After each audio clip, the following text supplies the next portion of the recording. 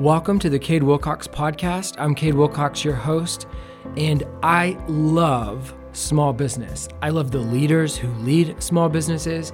I love the journey of starting a new company and figuring out how to manage people and culture and vision and operations and finances and sales and marketing. And so on our podcast, we feature local small business owners who are in the trenches and doing the work. And we learn from them what's going well, what's not going well, things they've learned throughout their journey. So thanks for joining the podcast and enjoy learning from others who are in the trenches and doing the work. A saying we have at the stores, it's easier to get where you're going if you dress like you're already there, right? And so if you aspire to be the CEO, appear like you're the CEO. You know, whether that's in the way you speak, whether that's in the way you lead, whether that's in the way you dress, it makes a difference. Jeremy, thanks so much for joining my podcast. You've been a good friend for a while now, and I'm a customer of yours. And so it's fun for me to host you on the podcast. And I'm excited for others who listen to our podcast to get to know you a little bit and also learn from your kind of unique role at HC Thrash.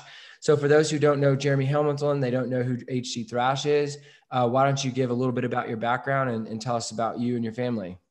Yeah, I'm happy to be here, and thanks for inviting me.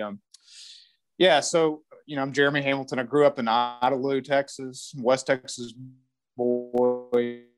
Moved away for a year. Texas roots, brought me back here, and I've been in the clothing business since I was 19 years old. So I've been doing it a long time. Been at HC Thrash, which is a locally owned men's store, since 2009. So my last couple of years in college, and then stayed on full time since then. And we truly are a men's only store. They're not to say women can't come in and shop, but it's just exclusively men's, from sportswear to tuxedos. We sell everything, and so it's fun to be a part of our customers' lives and events, and just create friendships and be a part of a special group of people. And so it's been a lot of fun. That's cool. Did you ever think when you were in high school, when you were in college, that being in a business like a men's clothier would be in your future?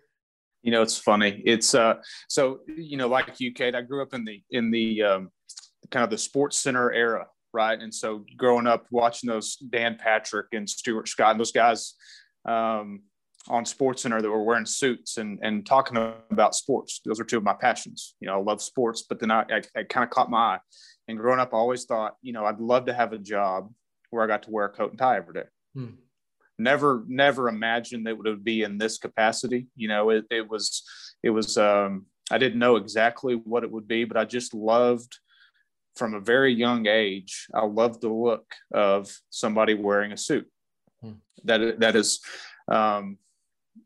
just been something that's always caught my eye. So whenever I was in college, I was encouraged by my mother to work a retail job. I had worked at a golf course in high school and at a feed store at the end of my high school year. So I'd always been in a service industry, but she encouraged me to get into retail. And so it just kind of morphed from there. And then I look up and I'm selling suits at Dillard's at age 19. And, then I went to the shoe department a couple of years later and here I am 15 years later and managing HC Thrash Clothier. So it's been quite a journey, but, I've just always been intrigued by style and fashion and just kind of the look of a coat and a tie. This is, that's really cool. What a fun journey.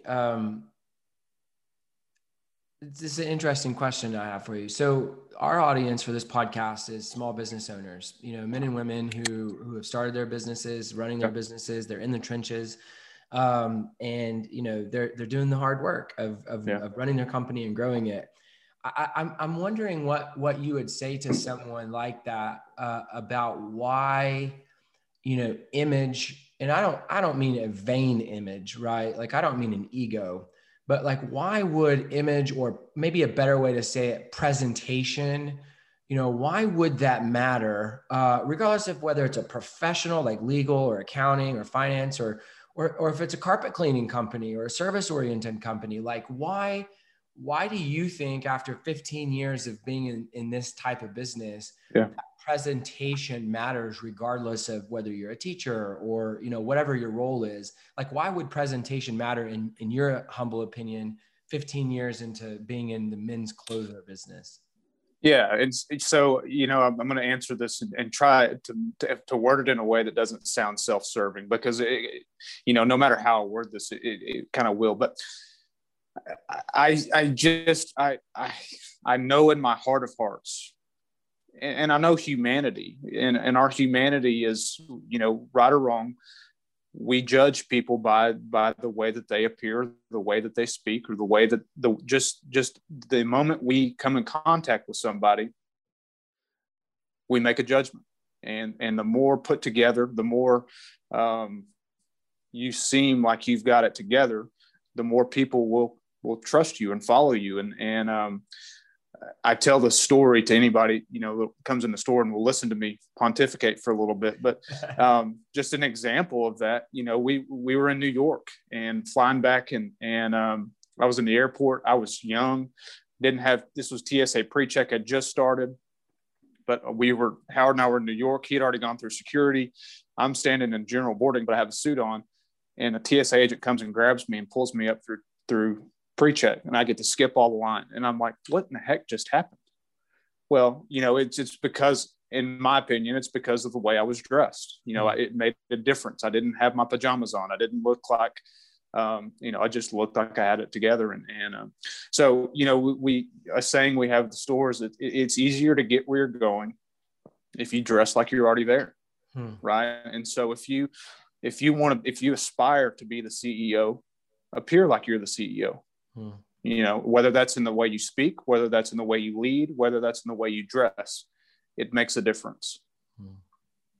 That's really good. I think the really important thing for our audience is to understand is we're not advocating everyone wear suits and ties. No. I think not the at all. impression, I think the point of what both of us are trying to say and communicate the importance of is the impression. Something I've always admired about Carpet Tech, for example, a local company that does carpet cleaning and restoration, is that their technicians dress very specifically. They were in black boots. They're in black Wranglers. They have their shirts tucked in. They are wearing black hats. They're clean and they're pressed. That's right. And that's right. And the presentation. That's and right. It can be with a golf shirt. It can be with a sport coat. It can be with a suit. But just your impression, you only get one chance. Yeah. For a lot of times. And so your first impressions are key, and it makes a difference in how you're going to be perceived. Man, I love this stuff. I could talk about it all day, because if you're an HVAC guy and you show up and your truck's beaten up and your shirt's halfway tucked in, and you haven't got a new work shirt in 6 years, and so the one you have is stained, and your hair is a mess, and that's my first impression of your business. You may be the best HVAC person in the world. You may offer a wonderful service, but it's hard to take you serious if you don't take yourself serious. So it's it matters. And the thing I love about this conversation. Oh, go ahead. No, I think it impacts your work too. I mean, if good enough is just good enough from the first impression, then it's going to be good enough for the duration of the relationship with the work. And so I think there's a correlation there. You hear athletes talk about, look good, feel good, play good, all that kind of stuff. Like, that's true. And the better you feel and the more serious you take yourself, the more serious you'll take your business. Yeah, I agree. Yeah. And it really is the small things. I mean, someone could be listening to this and maybe their challenge would be, well, this is really overthinking it. This is really over the top. And I would argue that there are a bunch of small things in life, and that the more of the small things that you do, the more successful the more you position yourself to be successful. And I would say that this is one of those small things that, when done well, again, regardless of what industry you're in, is a big deal. So that's fun. It's fun to think about. And it makes me want to come to HE Thrash and buy that coat you're wearing right now. There you go. I love that thing. That looks good. Talk a little bit about your journey of kind of growing up in HE Thrash. You mentioned that you moved in there, in I think you said 2009. And so what does that journey look like from kind of the beginning stages to now, where at one point you were probably just the low man on the totem pole, just working for Howard. And now, given my relationship with y'all, I know that you really help run and lead the store in a unique way. So what's that journey been like for you? Man, I give Howard a hard time. He interviewed me 3 or 4 or 5 times, and in my tenure there, I'm probably the only one he's ever done that to. But so I gave him a hard time. Yeah. But yeah, I started. So I did about 3 years at Dillard's, and which was great. It was a great to kind of learn some skills and to cut my teeth a little bit, and just got tired of the big corporate aspect of that side of retail, and wanted to do something a little smaller and a little more family owned. So never been in the store, go in and applied. And I was still a college student at this time. So, it's hard to get your foot in the door as a salesperson, even though that's really what I wanted to do. And so I started off as a part-time salesperson, working 30, 40 hours a week in college. And just, as you said, I was a low man on the totem pole. Would hardly, people would come in there and would hardly let me wait on them because I didn't know who I was. They didn't trust me. And Howard had built those relationships. And that's what we're in. We're in the relationship business. And so, I'm very competitive, and that really, really kind of got those competitive juices starting to fly. So I would get angry sometimes. I would get frustrated. I would get mad that I couldn't sell anything just because I hadn't been there long enough. I hadn't earned my spurs. I hadn't gained that trust. And so after, it took a little over a year, maybe closer to 2 years before I really started gaining some traction. And then it's morphed since then. So graduated college and was offered a position to stay on full time, and just with the idea of more a salesperson, not really as a management person, and just really took the ball and ran with it. And we work really well together. Howard and I have a great relationship. It's been fun to learn the business side of it, and to kind of know what's going on behind the scenes, as well as be on the sales floor and get to do what I enjoy. And that's being a part of people's lives. That's really cool. You mentioned sales, and then you said you were in the relationship business. So something I'd love for you to elaborate on is like, how do you view sales? Because again, this is a small business podcast, and I think it's really relevant to our audience, because the vast majority of people I've interacted with who own their own business don't really enjoy sales. They want to do the other things. And so maybe elaborate on your approach to sales and what you Sure. meant by you're in the relationship business. Sure. Whether we want to admit it or not, we're all in sales. Every day we're in sales, and so the fun part for me is watching the relationship develop and getting to really be impactful in people's lives. I get to be a part of people's weddings. I get to be a part of people's big celebrations, big monumental things of their lives that they need to get outfitted for. And I get to be a part of that. And in the middle of that, I get to be friends with some really great people. But at the end of the day, it goes, we don't get to do that without the sales part of it. And so we are a sales organization, but we get to focus on the relationships too. So yeah, I mean, I love it. I love getting to going back to talking about New York earlier, going to market a year before something, a season in advance, and going and picking it out and seeing it come to fruition, getting it on the sales floor, and then showing it to people what I picked on the sales floor and getting it onto people's backs. And so cool. It's really cool to see it come to fruition. And yeah, but I enjoy the friendship relationship part of it just as much. That's cool. What would you say the most challenging thing about helping run a business is? Like, what would you say is the most challenging thing that you've experienced or that you routinely experience? Wow. That's a great question. What's the most challenging? It's for the most part, Howard and I think a lot alike. And so we can run things by each other, and we're sounding boards, but there's a lot of times that you have to know when the time is right to speak up, and when it's time to sit back and let the CEO, let the president make the final decisions. And so, the buying part of that can be a challenge sometimes. I want to push in one direction.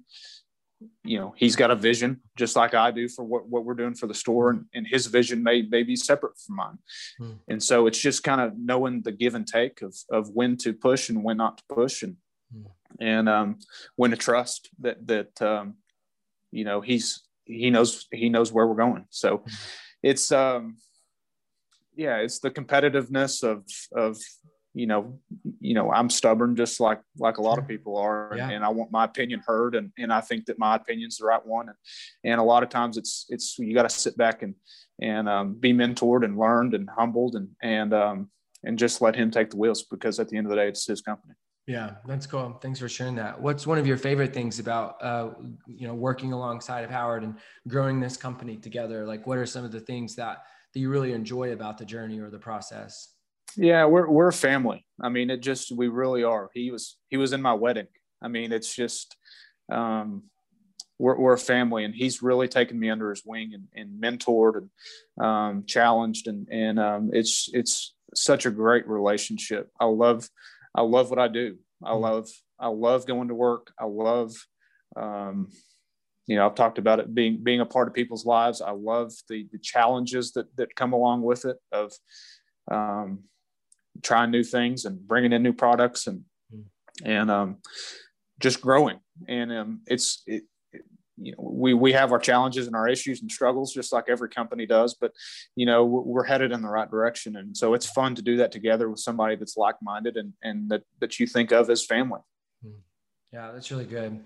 I feel like every business in the 21st century is a service business. It doesn't matter if you're Amazon, or it doesn't matter if you're a product company. It doesn't matter if you're a service-oriented company. Like, service, right? The experience that the customer has with you is like really important. And I feel like as a customer of yours that you're really good at service. And so I would love to hear kind of, what just philosophically, your approach to service is, maybe what you've learned about service, maybe some times where it didn't go so good and what you learned from that, maybe some things that you kind of go back to time and time again as you are a service business.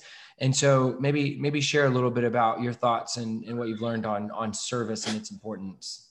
Yeah, for sure. This is, that's what keeps us alive, really, at the end of the day, and what sets us apart from online and all, the other companies that are competing against us. And, I was having a conversation with a guy yesterday of the only way we're going to survive going forward is being outstanding at our service, being responsive, just outworking everybody else, and just answering the phone, getting in front of people, not shying away from that part of it. And, we have our, we're humans. And so, we make mistakes all the time, but if we do what we're supposed to do, if we are on our phone, if we're calling people, if we're, going above and beyond to make the experience better, the business will take care of itself. But in today's times, people are shying away from the phone. People are shying away from communicating, and it's what we have to do to stay alive. We've just taken on a new venture of a mobile vehicle where we can use it for deliveries, where we can go to other markets around us within, several hundred miles, and we can take product to them. It's kind of a way to make it more convenient for shopping. We're thinking outside the box and doing things that, in today's world where it's so easy just to click a mouse and get something delivered to you. How do we combat that? And so, it's, we're just thinking of ways we can do business differently. But if we outservice people, companies, whoever, if we do what we know we're good at doing and we do it very well, the business will take care of itself. That's really good. I love some of those things you talk about in terms of accessibility, promptness, owning mistakes, working hard. You talked about the mobile unit y'all just started, being innovative. Never thought of those things as kind of a total package of what service could mean, right? Service isn't just like one thing, but it's multiple things that that really define what your service is. So that's really interesting. I appreciate that. It doesn't just stop at the cash register. And I think a lot of times for a lot of companies, that's it. It stops at the register, and, you've got to, that's when the work starts to me. When you buy something that needs to go to the tailor shop and you get it tailored faster than what you've promised, and you call them and you deliver it, or that's when the work starts, and it can't just stop at the register. That's really good.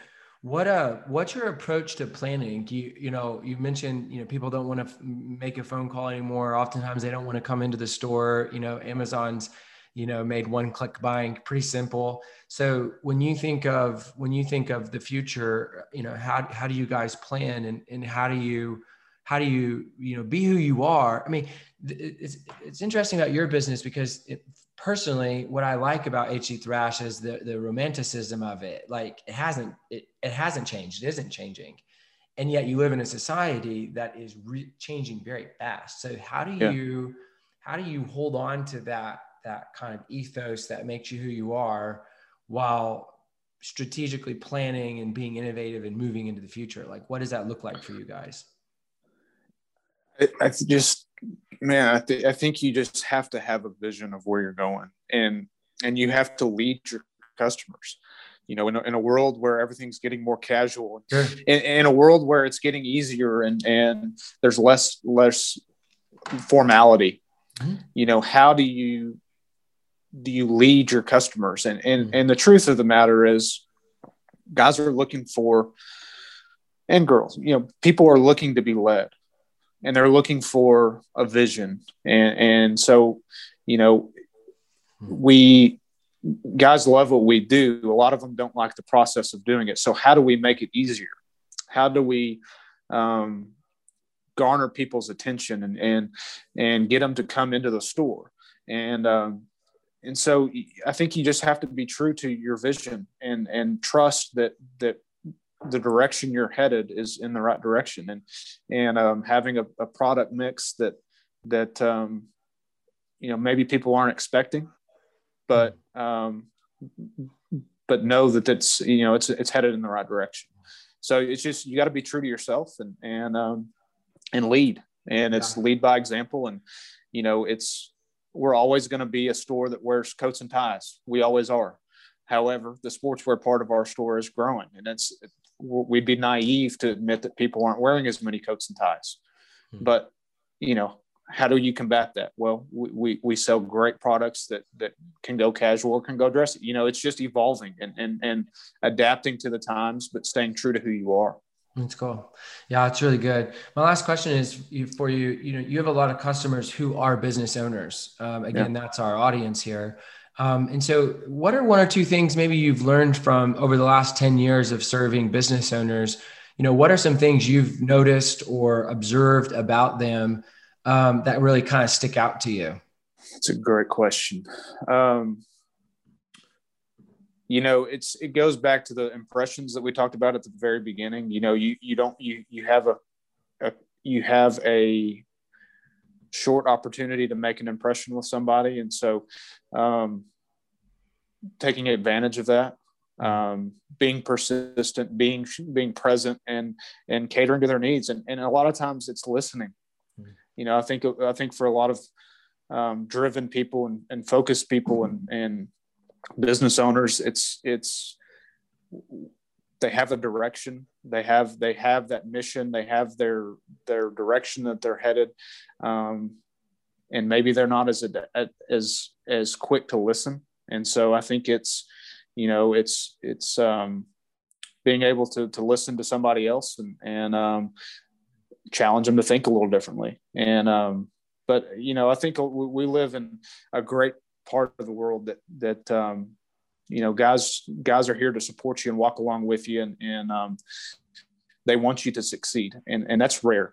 But the community that we live in, they genuinely care about our success. And so it's cool to walk alongside leaders of our city, leaders of our community in West Texas, and just impact people's lives, but to do that in a way that is with humility and being able to listen to somebody else's point of view.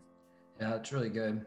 Well, man, thanks so much. This is really good. I was really excited about this just because it comes from a different perspective, given yours and Howard's partnership. So thank you so much for, the insights that you've shared and for joining the podcast. Oh my gosh, thanks for having me. I enjoyed it. And, it's just, thanks for liking what we do and for your friendship.